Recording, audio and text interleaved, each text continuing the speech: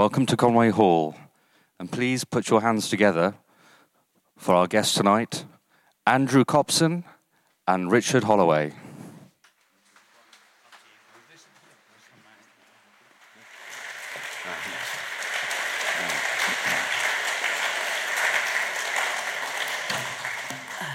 Thank you very much.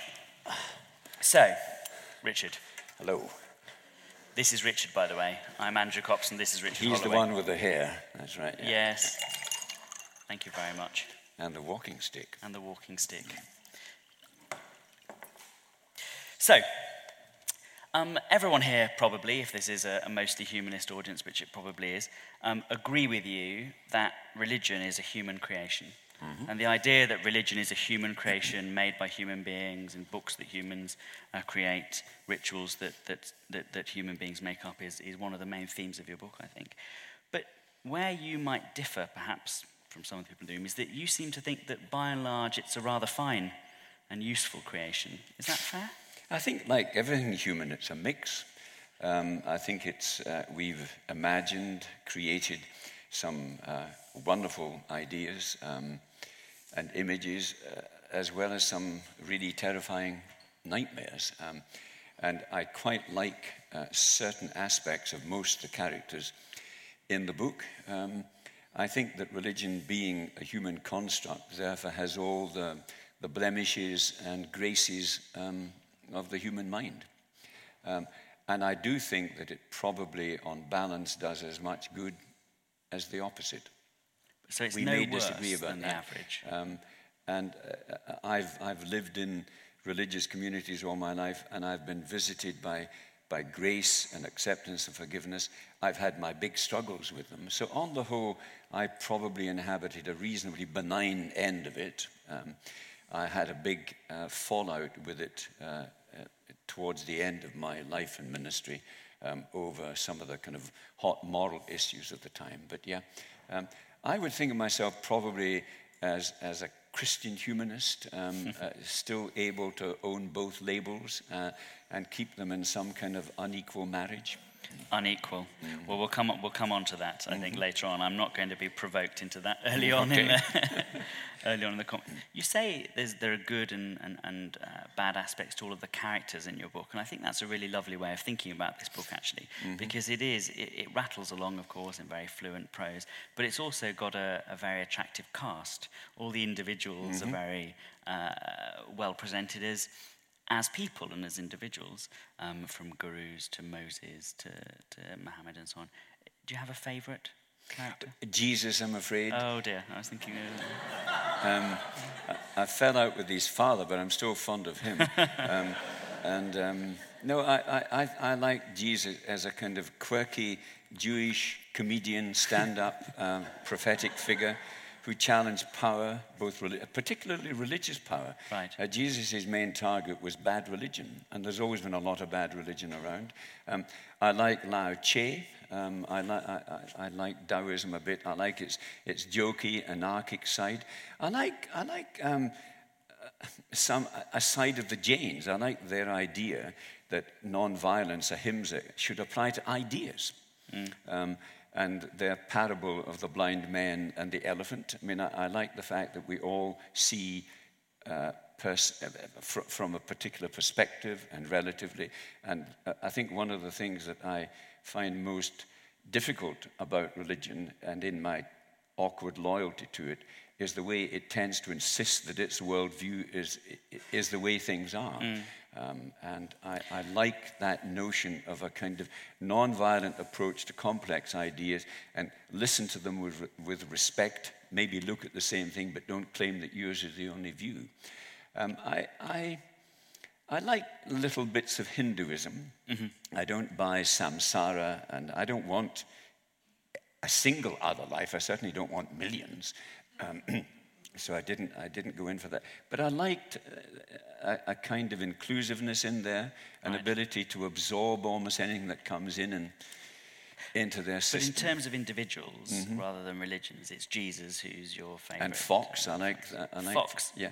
Partly because he wouldn't doff his hat to the toffs. Right. I think you've got and a lot because of they respect. were the first ones to kick out slavery. I was going to say, you've got a lot of respect for the rebel in a just cause Yes. that comes out Yeah. in the book. And Fox is obviously one of the characters who, for you, fits that bill. And if you had Jesus here, though, and you wanted to tell him of maybe some of the flaws in his character that you might, what would they be? Trouble is, we don't know very much about his character. All we have are some stories, a lot of them heavily edited. But you do get a sense of someone who was aware of the way in which political and religious and even legal power flatten the people at the bottom. And his very simple parables, if you read them properly, and they don't have the kind of multi-layered complexity of Plato. No. But if you read them, they are quite pointed. The parable of the Good Samaritan, the reason that parable is about the dangers of good religion, because both the priest and the Levite, it was their religion that stopped them going to the aid of the guy who'd fallen among thieves, because he might have been of a hated race. He might have been dead and therefore an object of pollution. And what he's saying is that bad religion can stop you doing good things. I mean, Dawkins said something similar, that bad people will do bad things, but it's religion that gets good people to do bad things. But what he is complaining about is it can stop good people doing good things because it's apparently forbidden. And there's been too much of that in our own struggles in my lifetime, with stuff like the liberation of women and the liberation of gays, obvious.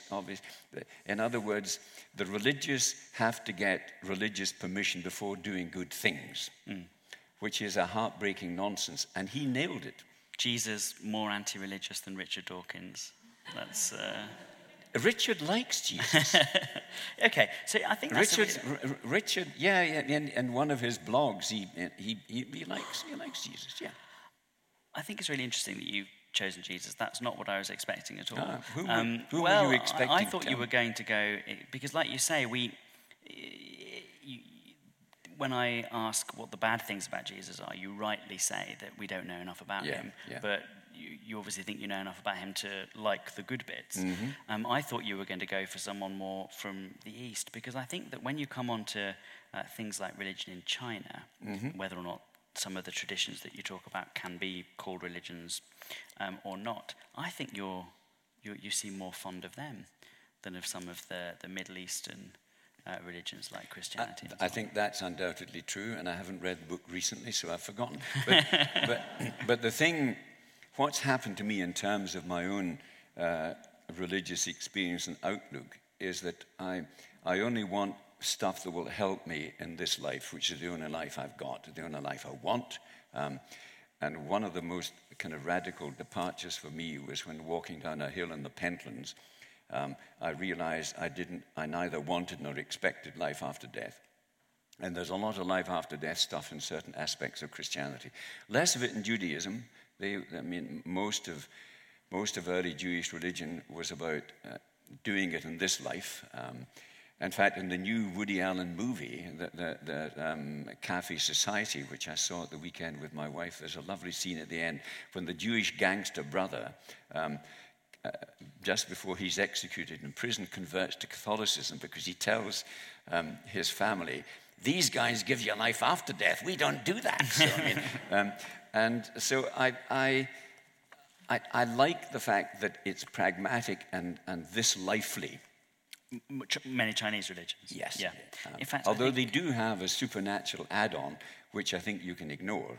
I can, certainly. Yeah, you would. I would. Yeah. The chapter, you call it worldly religion. Yeah. When you come to look at China, and I think that's right. I mean, what are your reflections on the idea that some people would put forward, which is to say that some of the traditions you look at in that chapter, like at least some of the successors of Confucius, if not Confucius himself, Buddhism to some extent, that actually it's almost quite difficult to call those traditions religions in the same way that you would call Judaism and Christianity? Again, it depends how wide you stretch. the definition of religion. I mean, I kind of semi-include you guys at the very last chapter We'll in my definitely come to definition that, of religion. Because if religion is what we humans make of the mystery of our own existence and how best to lead it, then I think it kind of comes in. But I like the religions and I like taking bits of them all. I mean, in Buddhism, it's kind of desire that scuppers us. That's a great insight to have. The thing I don't buy in Buddhism or in the further West Eastern religions is the notion of endless samsara and reincarnation. I find that a dispiriting idea, as did the Buddha. To some extent, and so he wanted to kind of microwave the process that got you off the thing into that blew out your candle. So I find elements in all of the religious traditions that are great, but also little bits. And I see religion as an art form. I think it's mistakenly a lot of it tried to publicize itself as a knowledge form, as a science form. But once you see that this is a work of the human imagination, it's an art form, you can therefore use even its darker metaphors tell you something. So you use religion that way in your own life. It's the view of religion that you take in the book. It's the view that has led to some criticism from people who are believing religious people who take a different view. Do you think that that's a view that's becoming more common today or less common? I mean, there are a lot of people who are saying, and they're on our TV screens quite often, that religion is a series of truth claims, a way of understanding, a way of knowing. And Let me answer, but let me back up first. What I tried to do in writing the book was to be objective and to allow people to make up their own mind. And I do offer 3 ways of looking at religious material, the stuff the prophets claim to have seen and heard. I call it true belief, critical belief, non-belief. And I think they're all perfectly valid ways of reading things. And I've been accused by one reviewer of actually it's a work of skepticism to him, where I was trying to keep out and just let the reader make up his or her own mind. And I've forgotten the rest of the question now, offering you that kind of prelude to it. Well, I've got it back now, about the truth claims that religions make. Let me say something about that. That's the thing that increasingly upset me, that all religions have made truth claims about something that I think is not available to that kind of approach. And what I struggled with towards the end in my own life with it is, rather than humans sitting down and saying, this is how we're seeing things at the moment, they foreclose the argument, maybe because of deep insecurities in their own hearts, and say the thing is over, we've now got absolute truth. But in fact, in religious experience, that never happens, which is why religion is such an argumentative thing. I mean, they're constantly falling out with each other. The Christian church started falling out with each other almost as soon as it was formed. The Protestant Reformation fell out with Rome and then continued to, because the thing is intrinsically unknowable. It's intrinsically unfixable in that sense. And what I would love in religious communities, if they could see it a bit, the way we're seeing gender nowadays is a non-binary thing, that you're not either one thing or another. There's a continuum, and quite a complex one, and it's possible to be in religion, to belong but not to believe, to belong and to believe little bits. And what I would like in them is to have the generosity, maybe to allow that. It's all part of this great adventure of humans trying to figure out how to get by, how to understand life, how to care for one another. And religion can help that if it encourages that kind of passionate skepticism and creative approach to these things. So you want to do that. Do you think that's a good way of using the resources that religions have produced, as human creations have produced? You want to be able to pick the good parts and leave the truth claims to one side. But also, right at the beginning of the book, you say that you think that religion starts, in a sense, with truth claims, because it begins when we try to answer the question, historically this is the case, begins when we try to answer the question, what is out there? Mm-hmm. What is the case? So can you really hope to separate these good resources from various traditions? But it's just as dynamic and evolving as everything else. I mean, there was a time when biblical readers thought that the first 2 chapters of Genesis probably described the way it happened. Right. And it was a crisis for them when they realized it didn't happen that way.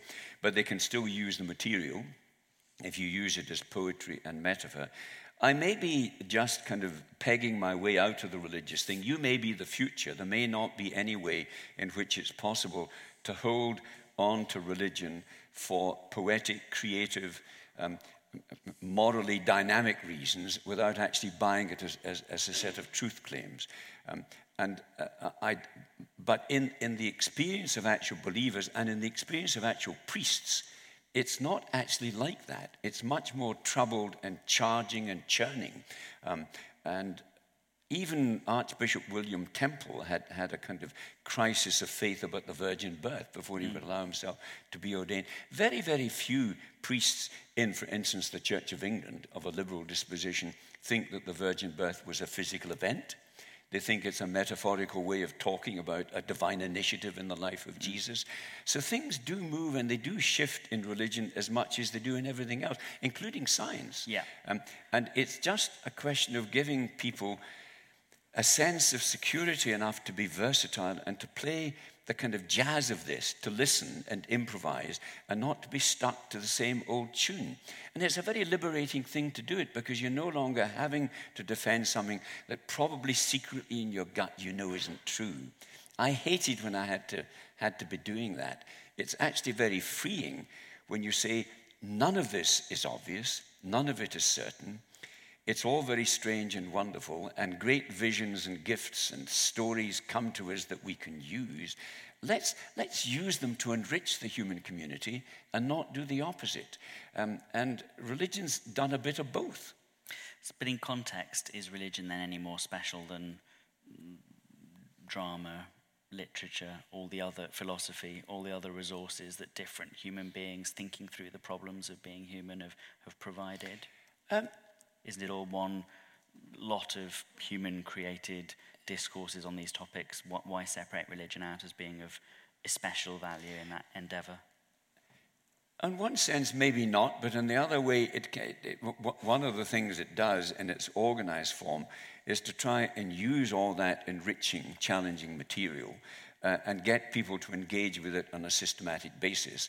The reason I like going to church once a week, I find the sermons difficult, but I like a time to be serious, a serious house on serious earth it is with Larkin. I like the fact that the building I go to distills a lot of something. I like to examine my conscience. I like to be quiet for a bit. I like to be lifted out of myself with good music. It's not much more than that. That's quite a lot. It is quite a lot, but it's also quite enlarging. I've struggled with my own humanities, we all have, and it's very interesting that a lot of that stuff is getting reinvented by you guys, because you miss the fact that when you get rid of all religion, you get rid of a lot of the good stuff. When Alain de Botton wrote his Religion for Atheists for that reason. And I think that if you can somehow cope with the awkward. It's a bit like going home to your family for Christmas. I mean, you have to do it. And you know that you're going to fall out with your wee drunk Uncle Jimmy and all sorts of awkward things happen. But you have to do it. You know, it's kind of where you belong and it enriches you. And you're going to be dead soon anyway, so you don't want to waste what time you've got. You obviously in the book are objecting to when religion is taken as a set of literal truth claims, but you also seem to be objecting, especially towards the end of the book, of when religion is taken to be a sort of political manifesto for how we should police people's behaviour through the law and so on and so forth. Is that's fair? I think the biggest weakness in religion is revelation for me, the idea that these special people, the prophets, got a message from God that's kind of plenary and absolute for all time. And there may be elements in most of the great prophetic visions that travel well through time. But the social and cultural context in which they had this stuff also gets carried in the vehicle. And it becomes therefore very difficult for religions, when that is challenged, to get rid of it. They have to find religious reasons for getting rid of it. Whereas the thing I love about the Quakers, they had I mentioned it in the book, they had a simple syllogism about slavery. Slavery is wrong. The Bible justifies slavery, therefore the Bible is wrong. And in fact, what that did was to liberate them to the critical historical study of Scripture. And the struggles I had over the ordination of women, over the gay thing, these lovely good people wanting to do the good thing because they weren't bad people, but this thing that they'd pledged themselves to appeared to forbid it. And these changes have increased rapidly in my lifetime. I mean, social change is in warp speed at the moment, and we don't give a lot of people time to get up to speed with it. But I did witness a lot of cruelty. There were a lot of people who weren't just troubled that they couldn't find a religious way to affirm the life of gay people. There were others, and the Lambeth Conference was an example of that, where in fact it instilled in them a terrible hatred for gay people. And the Lambeth Conference of 1998 was probably the worst, the most depressing experience of my life, to be gathered with all these bishops at Canterbury and to watch one afternoon this great baying of hatred towards gay people. And religion can do that. But it can also do the opposite. It can undo that. It can liberate people from all these imprisoning shackles. But it's the idea of revelation that's the killer here. Because if you think that you have got this telegram from God, it makes it very difficult to challenge it. And what I would like to do is to relativize all the revelation side of religion and to see it as possibly laden with intuitive gifts, about how best to organize the human community, but not to concretize it in such a way that you cannot move away from it. You can't shift your opinions either if it challenges contemporary science or contemporary social mores and all of that. But that's a big ask, and there are little groups in religion that do it. The Quakers do it very well, but they're a very tiny little group, but it's very often the little groups that manage it. And the lovely thing about Quakers at the moment is that it's inclusive. You can be an atheist Quaker, you can be a kind of theist Quaker, you can be an agnostic Quaker, because they do believe in the importance of the serious life, the considered life, using the resources of these rich streams of tradition to make us more loving towards each other. If you step back there and took an honest, I'm not saying you're just being dishonest now, but took a sort of a long-term objective view of that, do you think that's sustainable? I mean, the Quakers, for example, in this country at least, it's slightly different internationally, are a small and dwindling denomination. But they punch above their weight. It may all be they've got over. a lot of money. Yeah. I mean, who knows? But as I quote in the book, religion is an anvil that's worn out many hammers. And there may well be something in the human spirit that actually doesn't want to be totally governed by rationality. I mean, I read the wonderful chapter you sent me of your book, and I loved it, but I also felt chilled by it because I didn't detect much of the tragic sense of life, the possibility of the goodness of insanity. I think that the poetic imagination is close to the religious imagination, and I like the mess and untidiness of that, the darkness of that. And I wouldn't want humans to be narrowly constrained into purely rational living? No, I think that's absolutely right. And I don't think there's anyone that seriously puts that forward. I certainly wasn't trying to in that chapter. Maybe we can discuss that afterwards. It's your book that we're here to discuss today. It's a good book, by the way, but it's much more expensive than mine. Well, it's much more valuable. Yes. There is obviously, well, we've covered that actually. I think we should move on from that. I'm sure there'll be questions about that as well. But you obviously have affection for the religions and the individuals who founded religions who address, rather than questions of reason and rationality and truth, questions of how to live. Often that have a tragic element to them.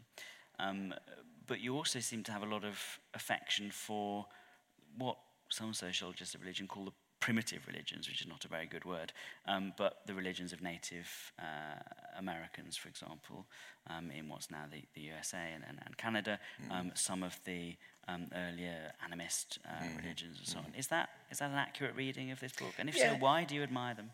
Well, it's probably a kind of sentimentalism. I mean, I was brought up in cowboy movies, and I suppose the Indians always got a bad press in them anyway.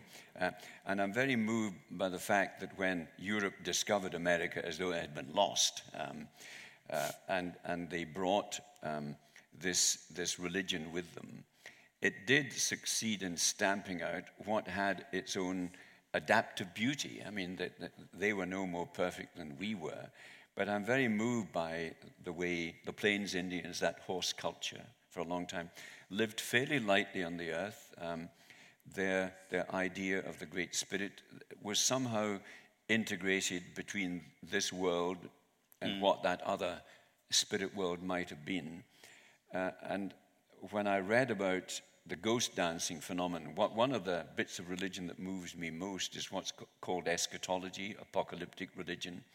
That things are so bad that whatever the supreme being is, it will erupt into history and sort out the trouble and bring peace and justice to suffering people. And it comes from suffering, that kind of vision. And there's a lot of it still around. You get these constant predictions of when the end of the world would be. And towards the end of the 19th century, a prophet of the Plains Indians said that if they all started dancing, it was called the ghost dancing movement, if they danced and danced and danced, earth would fall from the heavens and cover the white man, the buffalo would return to the plains, and they would be in paradise. And paradise was their old life. It wasn't some off-earth thing. And I find that kind of thing deeply moving, because the way broken people have used religion to console themselves and sometimes to galvanize themselves to action, but it's never done anything, because the ghost movement, they dance themselves to death somehow. Exactly. I mean, that is a very poignant... And you get the same thing in African-American slave religion. Exactly. And those vignettes are very poignant. And obviously you are concerned with the eschatological side of things. You said that you thought you maybe been a bit sentimental in relation to Native American religion. Do you think you are guilty of sentimentality in this book? Yeah. I mean, it seems to me that there is a strong... I mean, I assume you've led a relatively comfortable life, at least in later life, sort of affluence, all the conveniences, you've fated in... Very few parish priests are affluent. Well, you're not poor, and, fated in literary salons and so on and so forth. And I'm not saying that there's a sentimentalization of poverty necessarily, but there is, I think, quite a sentimental strain in here, which might... How does it manifest itself? Well, I think it's a grand thing to have a tragic view of human life, but I think that sometimes you need more pity and more of a thirst for justice when you're examining individual tragedies. And I think that doesn't quite come. If you accuse me of coldness in what I wrote, then maybe I think that something that was missing for me was full empathy with some of the people who were living through these scenes. Maybe that's not correct. If that's what you took, I don't think it's one I would feel. No, but, no, I don't think so, having talked to you now and before either. Yeah. I'm actually a reasonably, moderately human being. Yeah, moderately I can see human that. Being. I can see that. Yeah. I bleed, I suffer, I can cry. But don't do it. Don't do it. Having criticised then political religion, at least towards the end of the book, quite strongly, and rightly criticised the idea that revelation could be a manifesto for life. For stopping things happening. Exactly, for stopping. That's right, exactly. You do also, though, want to draw on the resources within religions for good political ends, for greater justice in this world and so on. Is that fair?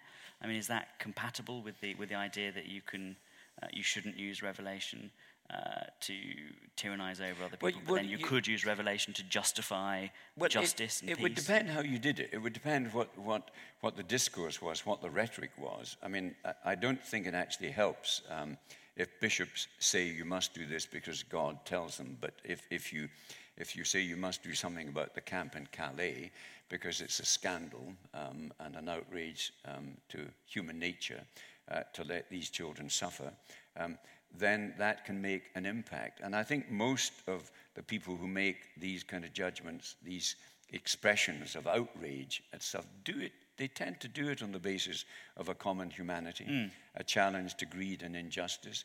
And it is one of the consistent threads in prophetic religion. Religion tends to get institutionalized and taken over and gets politicized in the small p sense within the institution itself. You know, who's going to get this job, who's going to get that. But at its best, it's produced remarkable people who have made significant changes to these great kind of themes in human history. They may not be very common, but I've knocked around and worked in some difficult places. I've seen some people whose goodness was so pure and unself-regarding that they gave themselves to work with people in the slums for generations. I was in El Salvador in 1990, and they took me to the dormitory and showed me the blood-stained walls where the Jesuits had been machine-gunned by the death squads because they were protesting against the regime in El Salvador, the American-supported regime.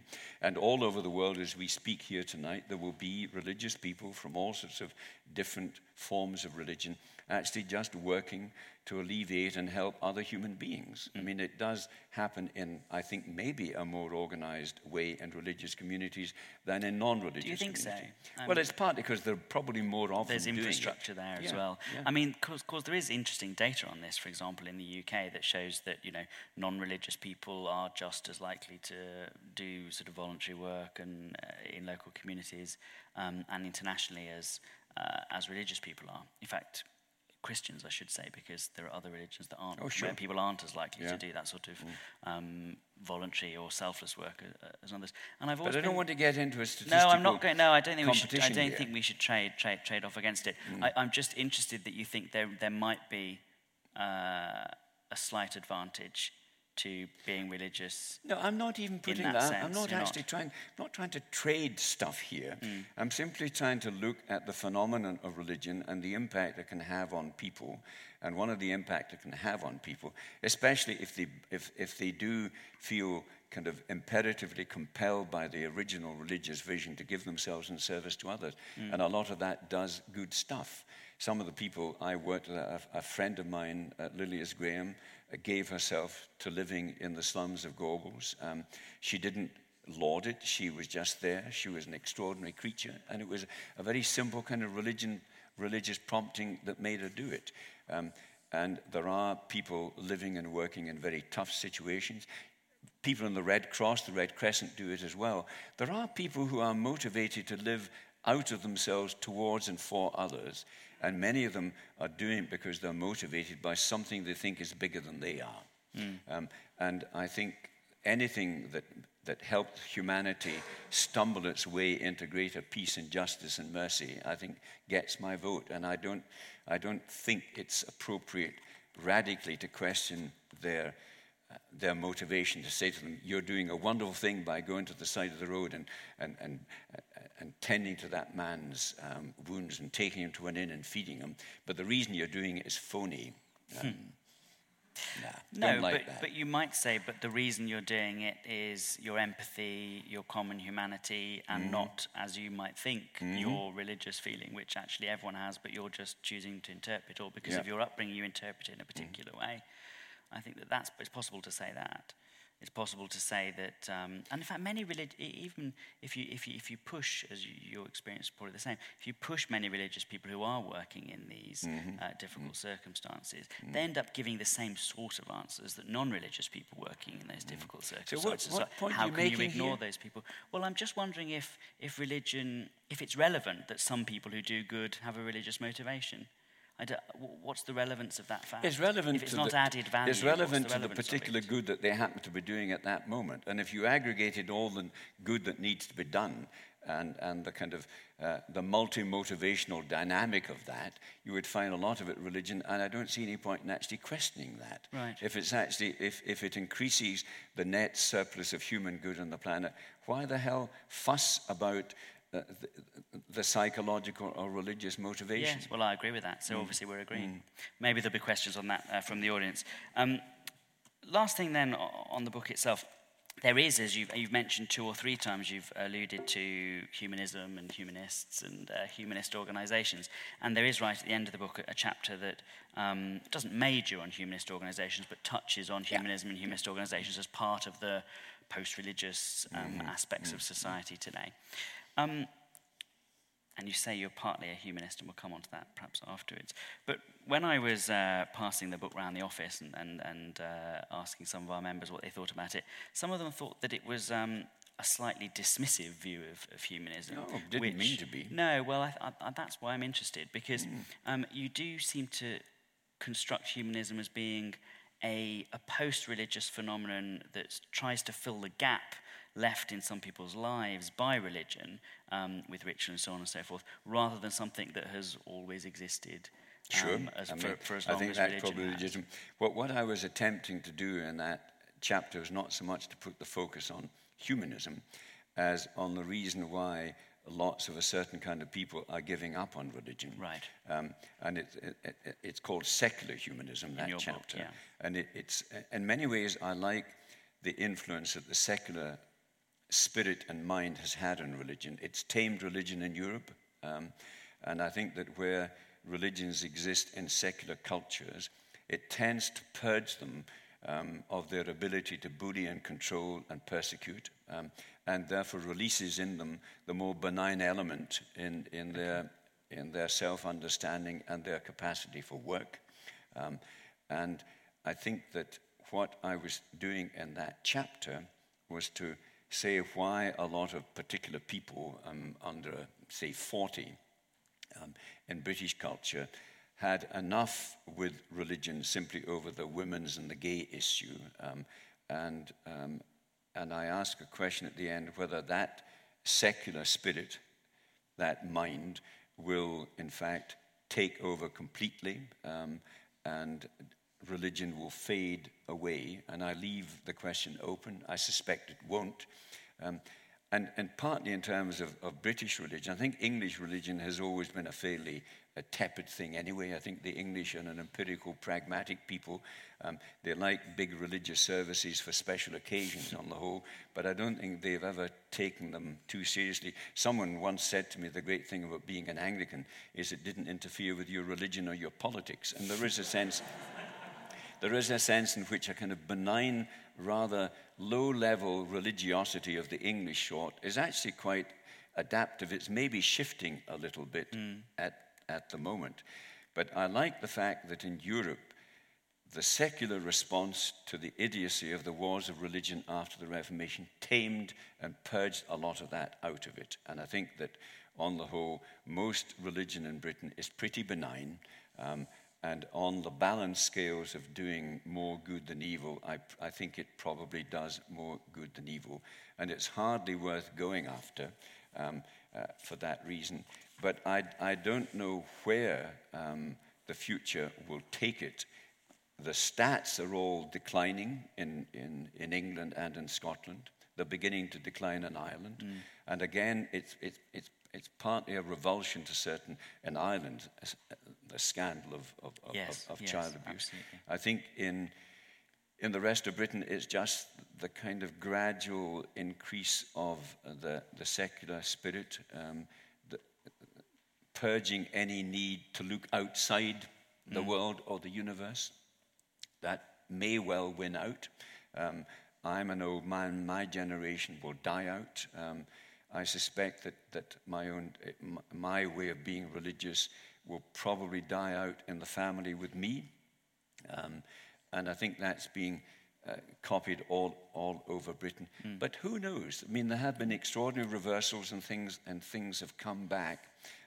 But I want my last word to be that on the whole, I think the way the British have handled being religion in the last, say, 100 years has has actually been quite benign. And I suspect that it's a broader spectacle than British humanism and will therefore appeal to less intelligent people, of whom there are probably more. It takes quite a lot of intelligence to be your kind of humanism, your kind of humanist. And I like the fact that religion is expansive enough to have a few very clever people and a lot of moderately clever people, but it also leaves a lot of room for people who wouldn't describe themselves as either. I can assure you our membership is full of completely unintelligent people who... let's hear from some of them. Thank you so much, Richard, for that.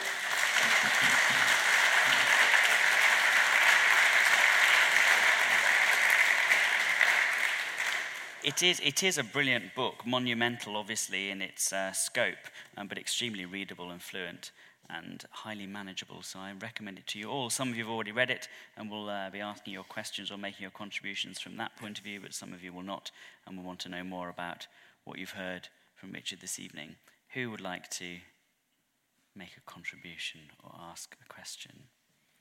Or just have a moment to absorb the full ramification. I can't see. There's actually. Oh yes, there we go, yes.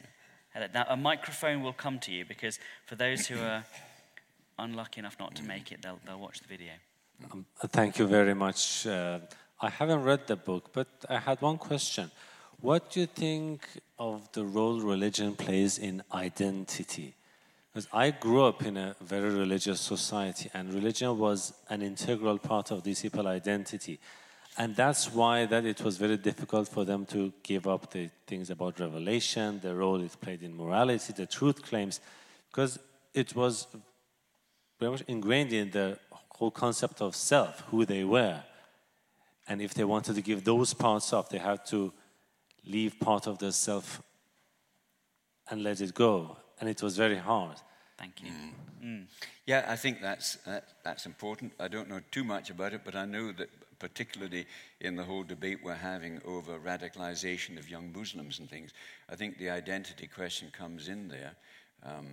And if you're, in a sense, feeling you're a kind of besieged community, it does help to distinguish you from something that is unsympathetic that's surrounding you. I like the way that the Jewish community, even secular Jews, still, their identity is still related to their total history, including their religion, their religious history. I think the identity side of religion is probably pretty faded in Britain as such.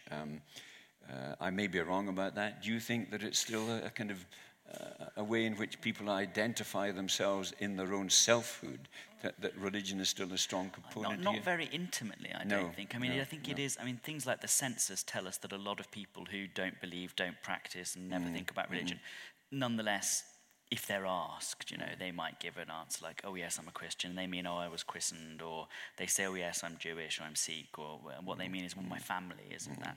But the as a vital ingredient of identity, I think it's declined quite a lot. I think it can be quite an attract. I mean, I know a number of no longer practicing Roman Catholics, and if they're atheists, they would describe themselves as Roman Catholic atheists. I mean, there is a sense in which there's a cultural formation, an entail in there, and there is something in that. Yes, absolutely.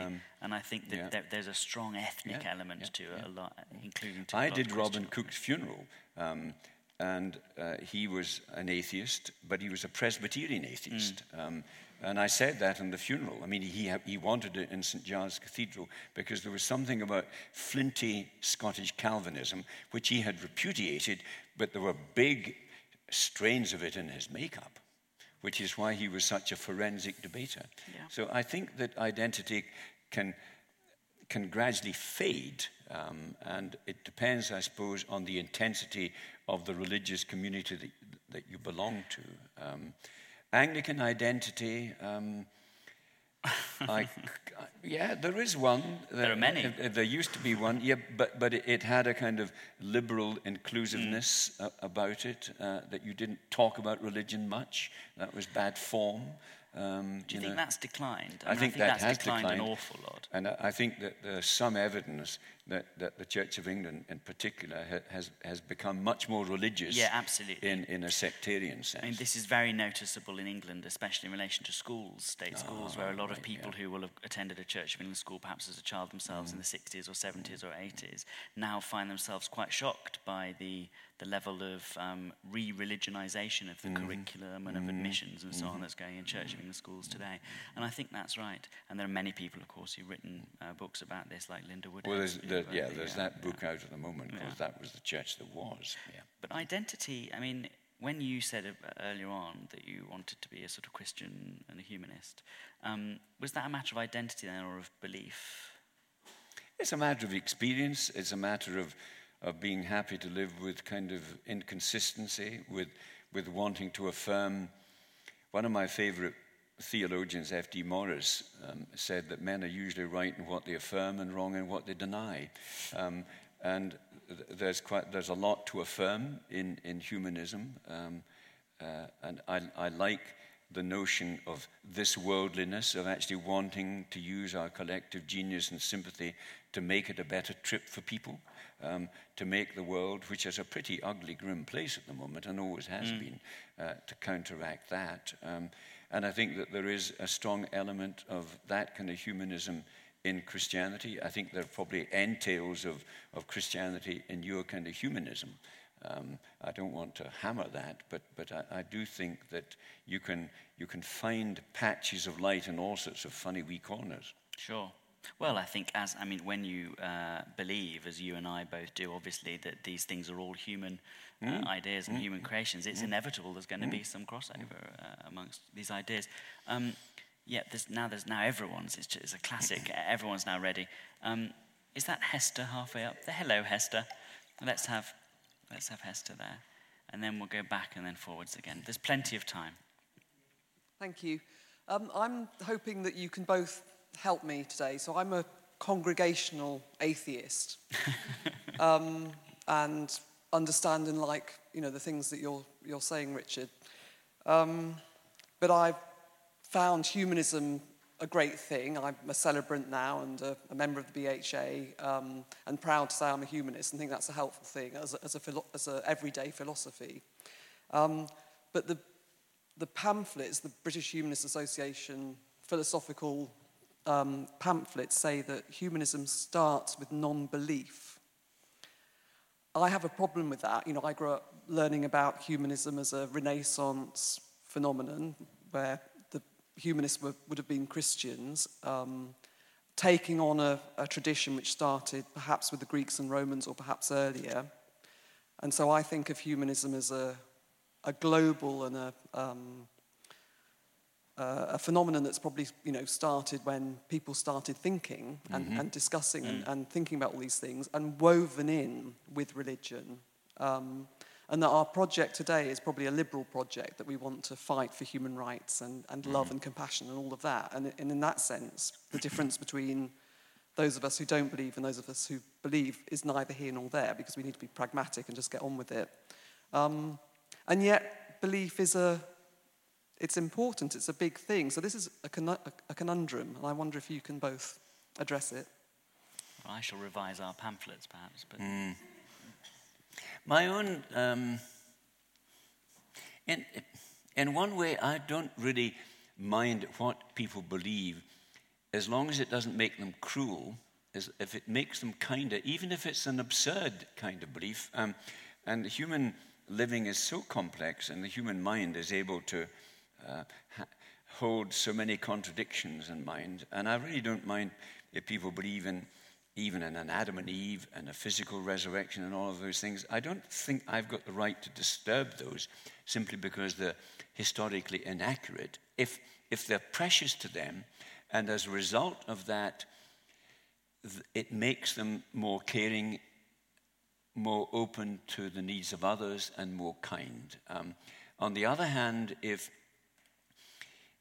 you come to me with an absolutely kind of rationally perfect religion that's beyond any kind of disproof, but it makes you a cold and contemptuous person, I'd rather have the kindness-inducing superstition than the kind of the chilly indifference of an absolutely rational mind. Now, I'm not saying you get that in humanists, but we know enough about human nature to see these very strange mixes in humans.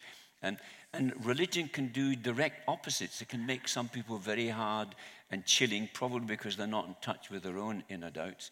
And it can make some people just meltingly open to others. I mean, I think the present Pope, and I don't want to get into his theology, but there is something in the present Pope that has that capacity actually for simply wanting to stop the big religious rhetoric, the doctrinal struggles, and affirm simple things like reaching out to others and being human, and the cup of cold water and visiting prisoners and all that. And he's surrounded by an immense magnetic pull in the other direction.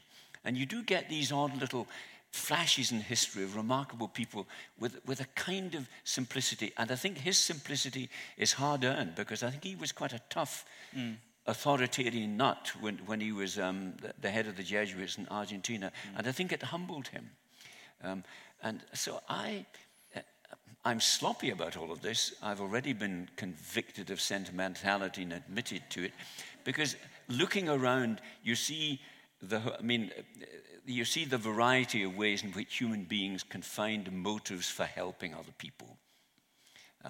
And even if they're really extravagantly odd, it doesn't really much matter to me, as long as they don't try to impose them on other people. So all I would say to you is test it by its fruits, by the kindness, by the purging of cruelty and judgment.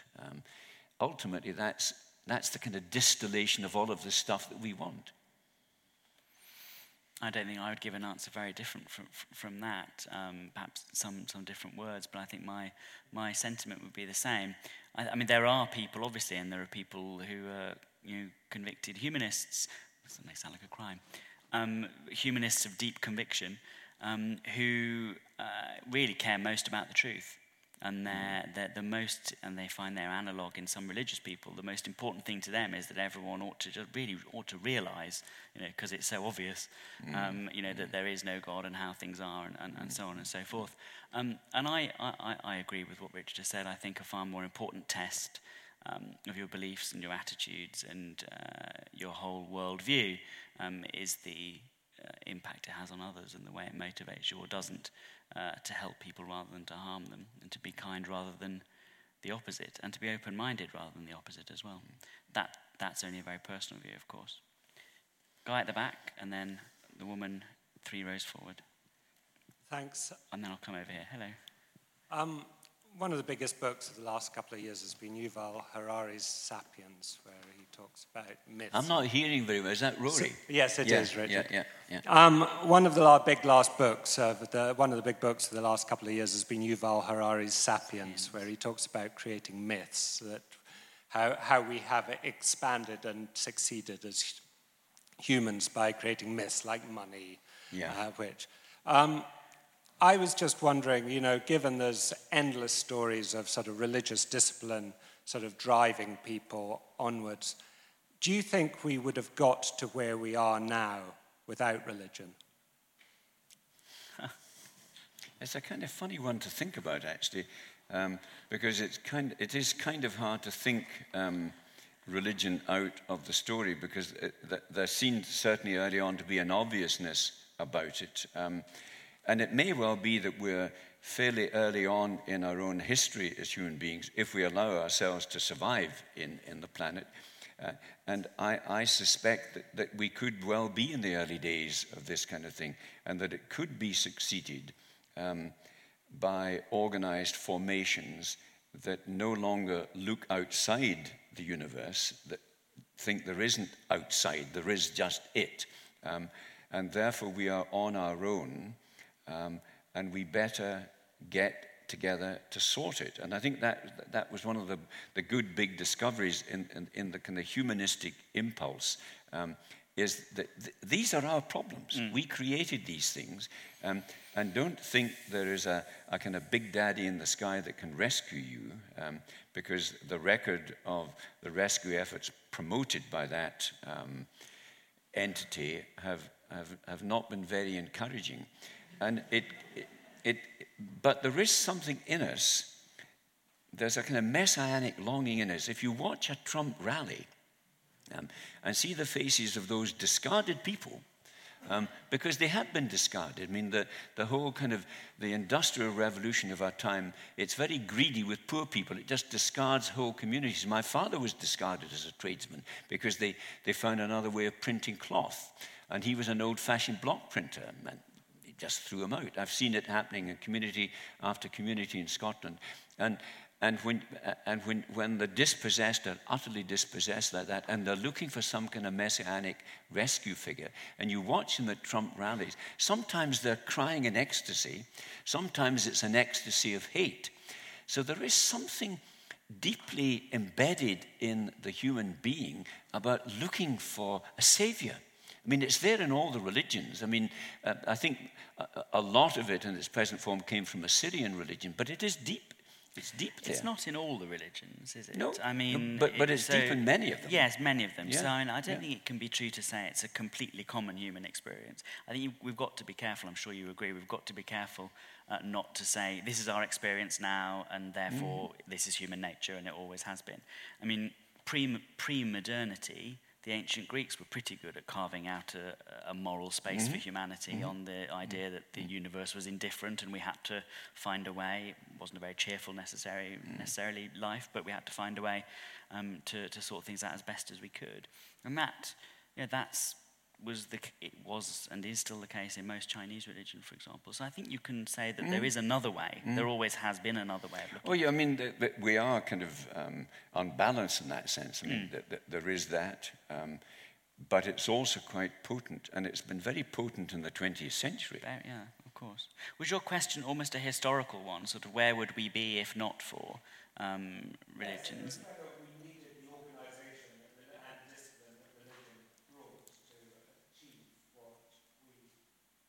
While we grew up, we've achieved so much at the moment.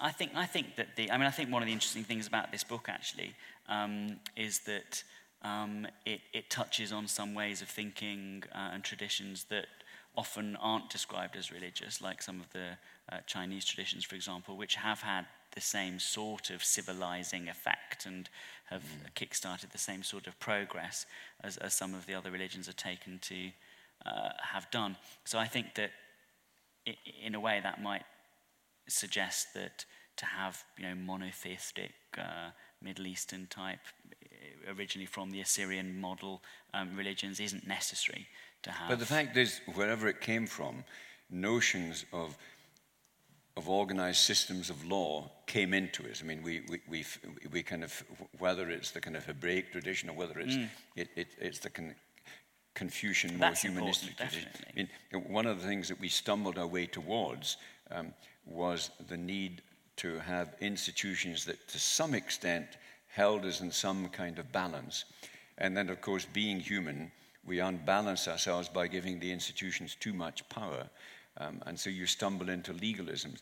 It's almost impossible to get things right for very long in human living and in human history. And I think we just bloody well should get used to it. There was a woman just here with the long hair, and we're going to come back over here then. Are there two microphones or only one? Yeah.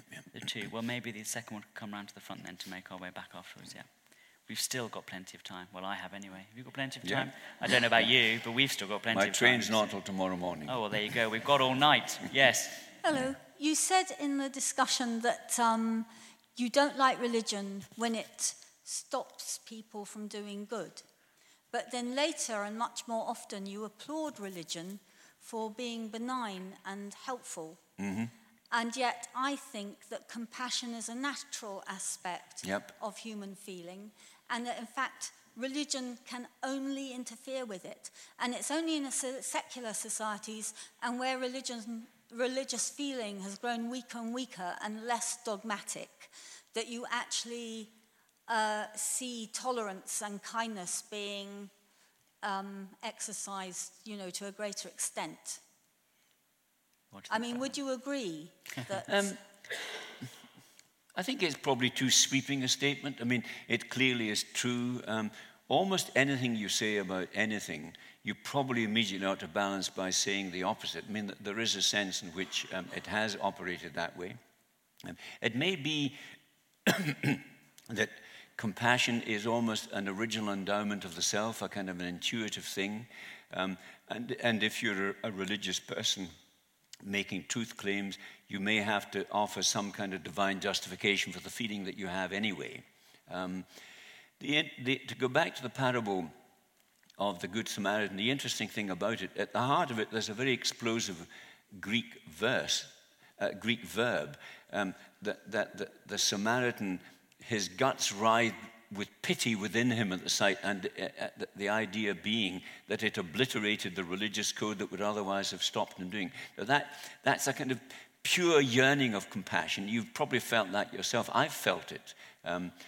It's that it just draws out some invasive yearning towards the other person, especially if they're in some kind of need. It does seem to be deeply instinctive, and it may be that religion has come along and kind of tried to own it and copy it. But also the Samaritan was he was from a despised group, wasn't he?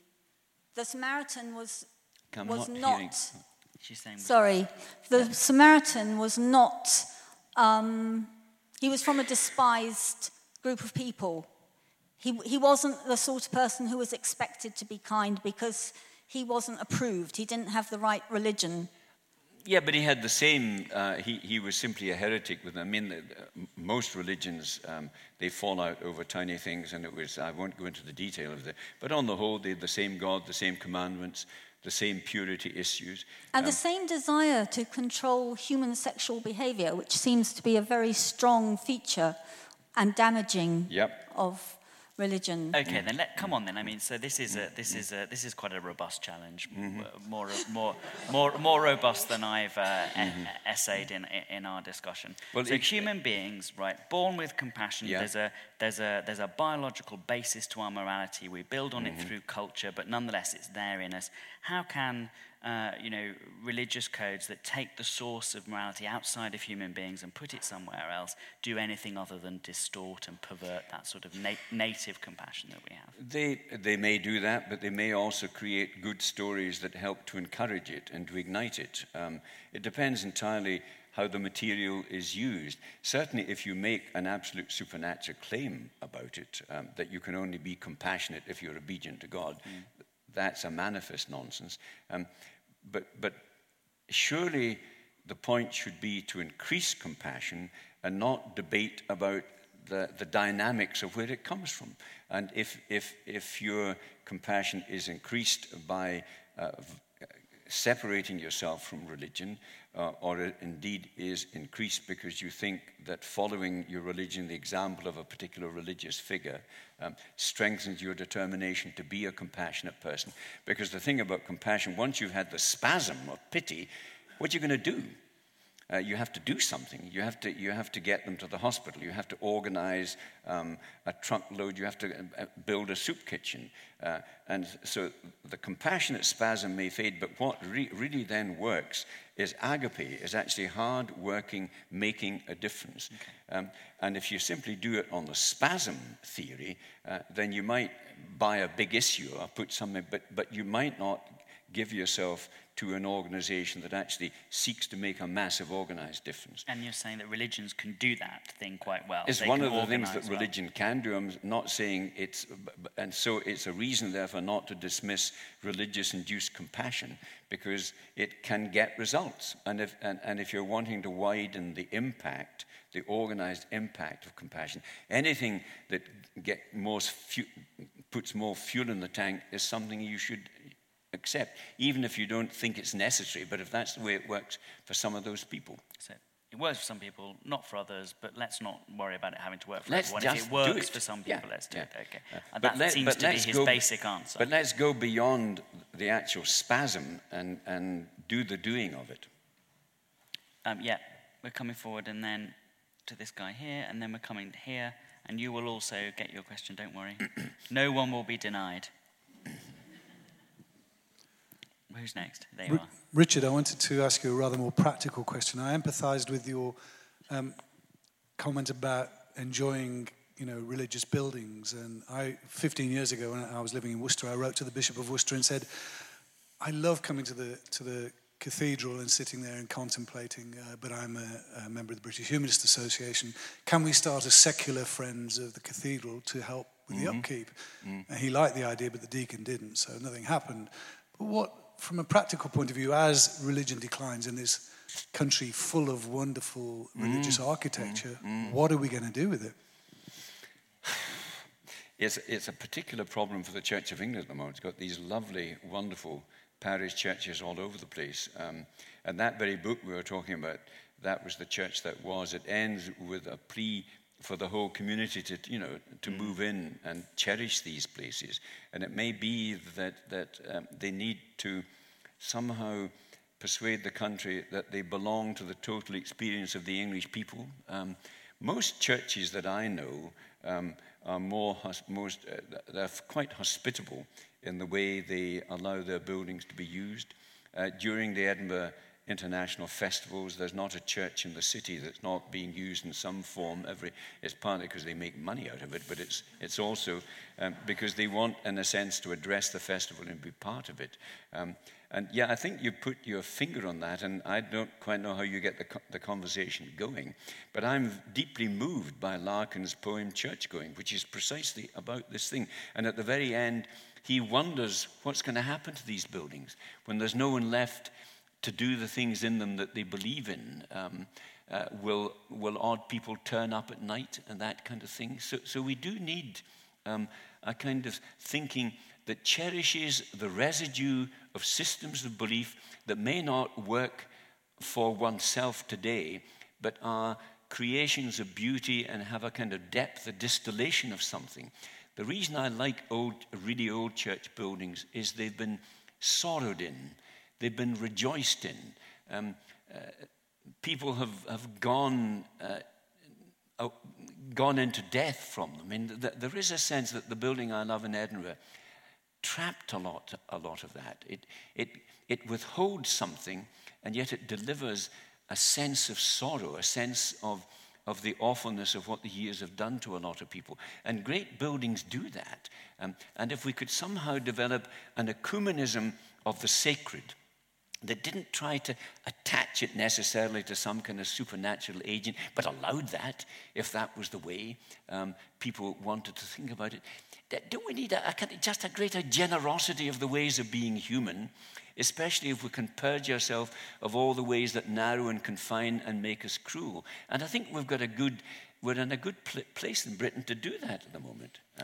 The Church of England has made it quite difficult recently for humanist groups and even some yoga groups. Because they see you as competition. To have, I mean, even my own grandmother, who died earlier this year, she wanted to have her funeral in the local church hall because it was the only place where the staff from the care home could come to. That was nearby, and we thought, well, it's a community asset. But the moment that he heard that it was a humanist funeral, the priest who was in charge of the church said, no, absolutely not, and we had to go off to somewhere else where the staff couldn't come. And I think there's a lot of stories like that. And at the same time, the Church of England is also selling them off as bars and restaurants and making money by getting these things off the balance sheet and so on. So I think there's a long way to go before the Church of England buys into that idea. Do get very narrow and defensive, especially if they've got a very tightly defensive kind of theological position. I mean, the very fact that some evangelical clergy won't allow yoga in their halls in case there's, I mean, there is a non. But you do get the opposite as well. There is a humanist member of the House of Lords who is constantly asking questions of the government and thinking about bringing forward a private member's bill to sort of compulsorily purchase all these village churches and so on, or slap sort of orders on them and they have to be used for community use. And I think that's quite a good idea. Yes, over here. And we're going to move our way back over this half of the room and then we'll be done. Thank you. I haven't read the book, so sorry if you've already addressed it in there, but I wanted to hear some of your thoughts on the impact of transnational movement and communication on religion and identity. on the one hand, as noted earlier, feelings of alienation from being an ethnic minority in a country can lead to an entrenchment of that religious identity. But on the other hand, the very act of being exposed to other worldviews or living in a society in which other worldviews are more tolerated can itself provide a means of escape from those more traditional religious identities. Thank you. Is that the question? Yeah. No, I agree with that. I mean, and I think that if we can be patient and give each other time, a lot of this will settle. I mean, I think that there's no doubt. I think that the Muslim community in the Balkans was probably as secular as the rest of the community. I think that the complexity of our situation, certainly about Islam, is that we've mucked about in the Middle East so much in the last umpteen years that we've created a counter dynamic to that secularizing, modernizing process that turns religion more benign than it does when it's in an ascendant position. And I think that when religion is in control, it can't resist a kind of form of transcendental bullying. But when it's permitted in a multicultural society to exist on the whole, it does it in a fairly benign way. You can have all these truth debates. And I suspect that if we survive, if these processes continue, then that might happen more rapidly. On the other hand, it might be so disturbing to some communities that they dig in and resist it. But I think that with patience, it will happen. What the future will hold in an increasingly kind of digitized world, I don't know. New religious formations may come. It may be that guy's written this new book, Homo Deus, about the impact technology has. Technology changes consciousness. It's a very alien world for an old man like me to be living in. I mean, I'm no longer a native in technological society. My grandchildren have to show me how to send an email, that kind of thing. And I will never be at home in it. And I suspect that as that kind of homelessness increases, it could inject other dynamics into the situation. And we know enough about human history to be prepared for surprises. Yeah. Yes, I'm interested that you seem to focus in talking about what's of value in religion on those things that it shares with humanism. And I can very much sort of see the value of that in this situation. But does this amount to you actually saying that you don't think that there's anything really distinctively of value about religion? I mean, you talked about the ecumenism of the sacred, that maybe, there is something somehow that is to do with spirituality that is pivotal. And I find this interesting in terms of your background and, having been a bishop for so long. Surely you'll look back and think, for all the changes in your life, that still there is something really distinctive and precious about the religious life, whether it's, we might be thinking about Sufism or, whatever it might be, or, monasticism or something of that kind. It's very difficult for me to separate my own autobiographical experience from the theory of all of this. I first encountered religion as a wee boy in a very Anglo-Catholic mystical form. And to me it was a romance, a search for the other, a search for the given away life. I knew very little about official church teaching. And that's what, in a sense, enraptured me. People with a romantic temperament are looking for something that may not exist. It's disappearing around the corner. There is a sense in which they're on a kind of a quest for something. Whether it's something ultimately transcendent or whether it's just a set of acknowledged experiences in this life, they never quite attain it. And I think a lot of religion is motivated by the sense that there may well be something through there beyond. You get touches of it in R.S. Thomas's poetry, which is very close to atheism, but not quite. He never finds the hare on the hillside, but he finds the warm patch where the hare was, and it haunts him. And I've always had a strong sense of the presence of the absence of God, or the absence of a presence, but it's never been an absolute negation. It's never been I'm not an atheist in that sense who absolutely knows there is nothing beyond this. I don't know that. I don't actually think it's knowable.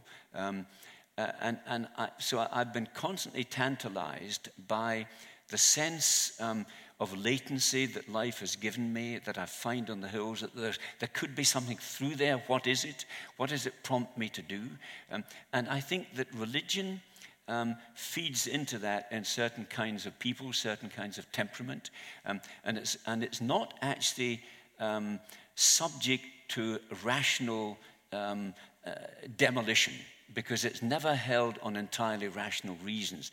That's one reason why purely rationalist, knowledge-based people are baffled by certain ways of being religious, because it's a little bit like the irrationality of actually falling in love and having a particular kind of experience that is beyond the person's description of the beloved, is not actually what you think she's cracked up to be. I have been unable to slough off that particular skin.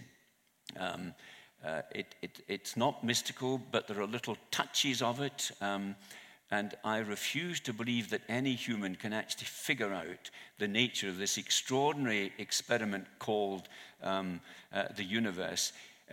14 billion years into its existence, we are sitting here tonight, and in us it's thinking. I find that actually quite mind-blowing.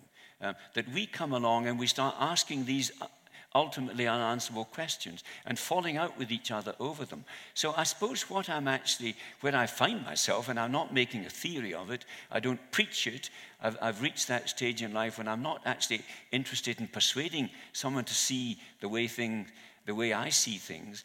I simply have to tell them my experience of being alive is that certain aspects have touched me with the possibility of an otherness that may not exist, but haunts certain kinds of human psyche, and that it's occasionally touched with the idea of an absolute unconditional but wounded goodness that therefore should put us in touch with our own compassion. It's very waffly. It's not, you can't geometrize it. You can't do a logarithm of it, but it relates to the experience of countless million human beings, which is why people who don't get it will never get it. And if they try to apply a purely rational paradigm to them, they'll be utterly baffled by it. That's really, it's nothing, it's almost a confession of inadequacy. And there are still places that touch that in me. Bits of it almost got destroyed by my experience of the church, because it wasn't always a romantic quest after the beautiful unknown. It became a package deal that told you the exact dimensions of the beautiful unknown, and the people that had a different set of dimensions had to be attacked. That became increasingly painful to me, and especially when it hit other human beings.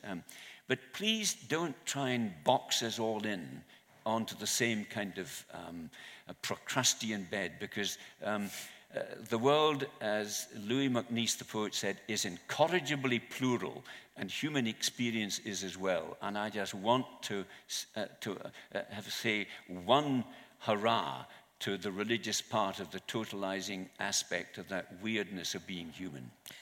But do you think that feeling or that experience then is something that is religious, or is captured by the word religion? I mean, if that's your answer to the question, is there a positive thing? It's human. That is only... It's human. Well, I agree with you. Yeah, and I know that these examples, these kind of experiences of the sublime, I've read it in humanistic literature as well. Yeah. You get touches of that kind of mysticism in Dawkins.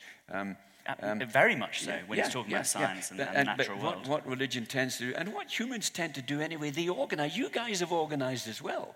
I mean, we tend to organize this stuff. We do it into political parties or into religious parties. There is something about us that can't live with the uncertainty and untidiness of it and wants to get it in a bottle and put a stopper on it and then start trading it. But an actual human experience is not always like that. And it's why I shall die a religious man, not comforted by the rights of religion, but being glad that I was part of something that did enrich and enlarge and forgive me. Okay, we will now have the 3 last questions, which will come from this guy with the blue shirt, and then the woman behind him, and then the man at the back with the beard. So, and over here. Okay, yeah, this guy with the blue shirt, and then the woman behind him. And if the other microphone could come up to the second seat back from the front here. Thank you. You've given me my cue for my question. You are obviously closer to death now than you used to be. Yeah, thank you. Yeah, that's any minute. I'm waiting for the last bus, which is the title of my next book. Yeah. Mm-hmm. What are you thinking more about now than you used to? I'm thinking more about the people I love and the cherishing of them. I'm thinking quite a lot about death and dying, but not in any morbid way. As far as I know, it's not going to cream up on me any time, obviously soon. I'm thinking more generously about different ways of understanding the mystery of our human experience, which is why, even though experiences like this are a bit uncomfortable for me, I want to experience that discomfort because I hate the fact that we box ourselves off in silos, we human beings, and shout at each other from the kind of ramparts. And I find that increasingly, it's dangerous apart from anything else, but it shows a lack of hospitality towards other ways of understanding the mystery of the universe that we're in. I read lots of poetry, particularly sad poetry, that captures the wistfulness of the experience of being human, getting very much towards the end of it and looking back at the roads not taken, the mistakes made, but ultimately with a colossal sense of gratitude for it. I'm glad I got a shot at living. Yeah, the woman just behind you, if you could pass it back. All right, okay. About 50 years ago... could you use it so that we get on the recording? About 50 years ago, as a very young woman, and having been a curious teenager who did the normal things and questioned the church that my grandmother used to attend, I read a book called Humanism, and there probably have been many more since then, but then that book didn't mention the word love.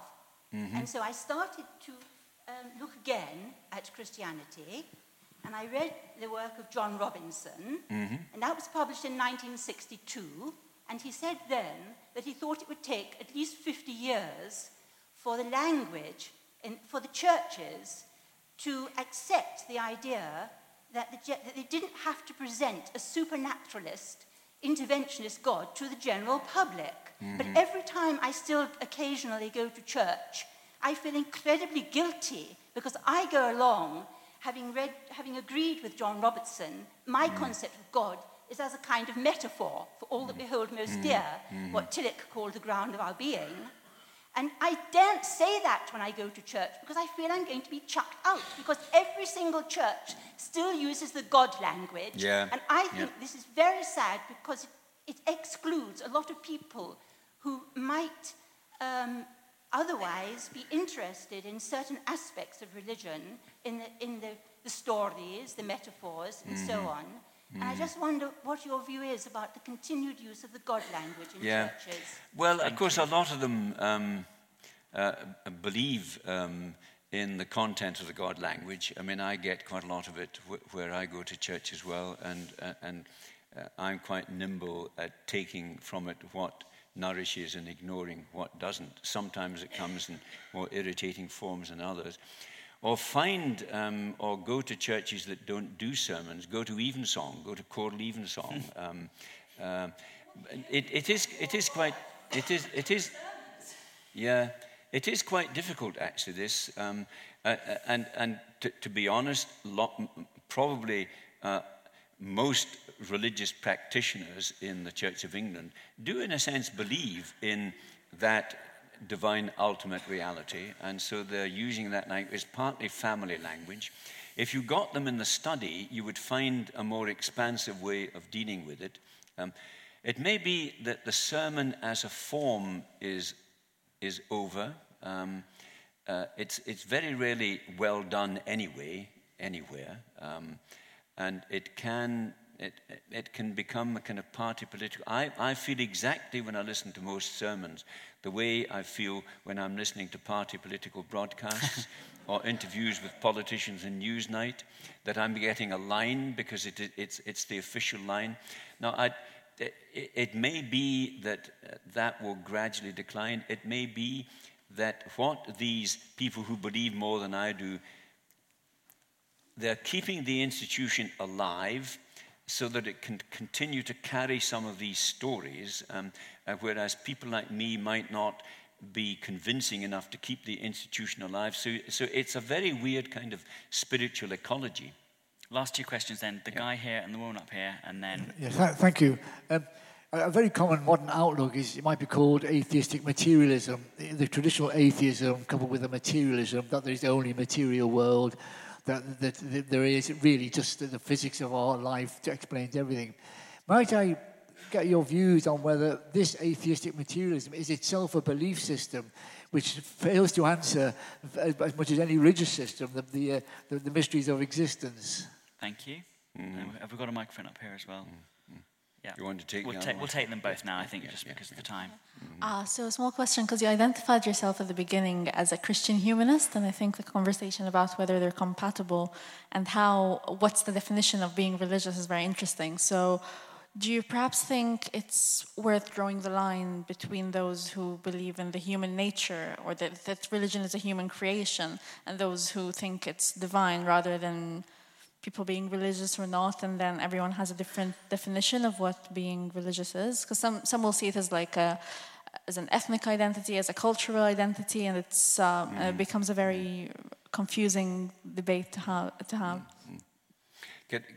The first thing about atheist materialism, I think a lot of non-religious, non-theistic worldviews come close to a religious worldview, in the sense that it's very difficult absolutely to falsify or verify some of the claims they make.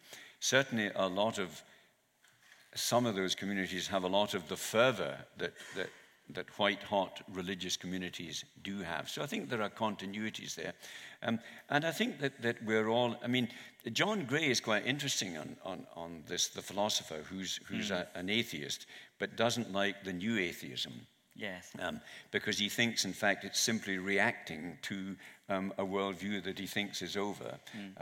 And that's the position he takes in Straw Dogs and in a lot of his books, that you're simply engaging with an archaic way of understanding life, and so you fall into the religious disputatious trap for that reason. And it may be that that's the same point that you're making here. That I think if I'm trying to say any one thing tonight, is I've reached that stage in my life when I don't believe in, and I'm no longer interested in, anyone's official truth, because I think official truth inevitably is a lie at some stage, because the emphasis is always on the official. I'm very, very interested in people who say to me, this is how I'm seeing things at the moment, but I'm going to hold it lightly, because I know that from my own experience, I may discard these views in 15 years' time. And it's a kind of more tentative, more adaptive way of living that I call existential jazz. Just kind of, playing some of the melodies that have become precious to you, listening to what you're hearing, because you may adapt and go in a completely different direction.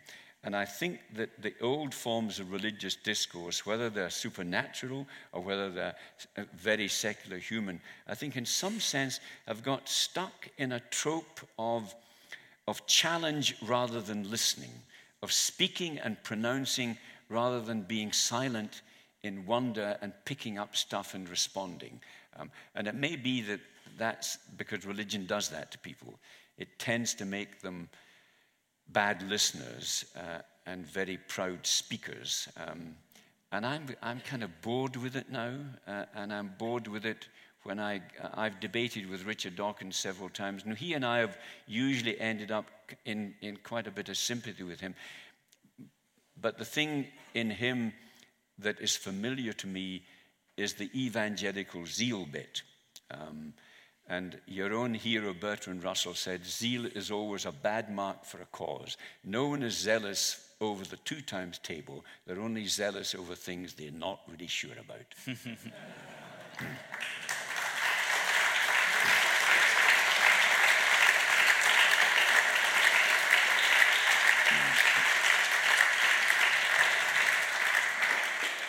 Well, you've anticipated my asking you to show your appreciation to Richard, but don't you think you should also buy his book? I think you should.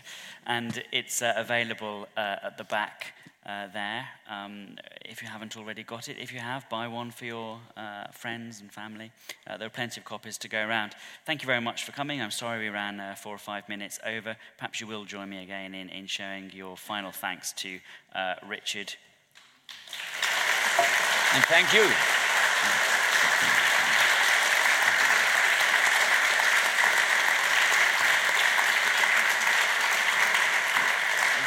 Yeah. How do we get there? Yes. And Richard will be signing.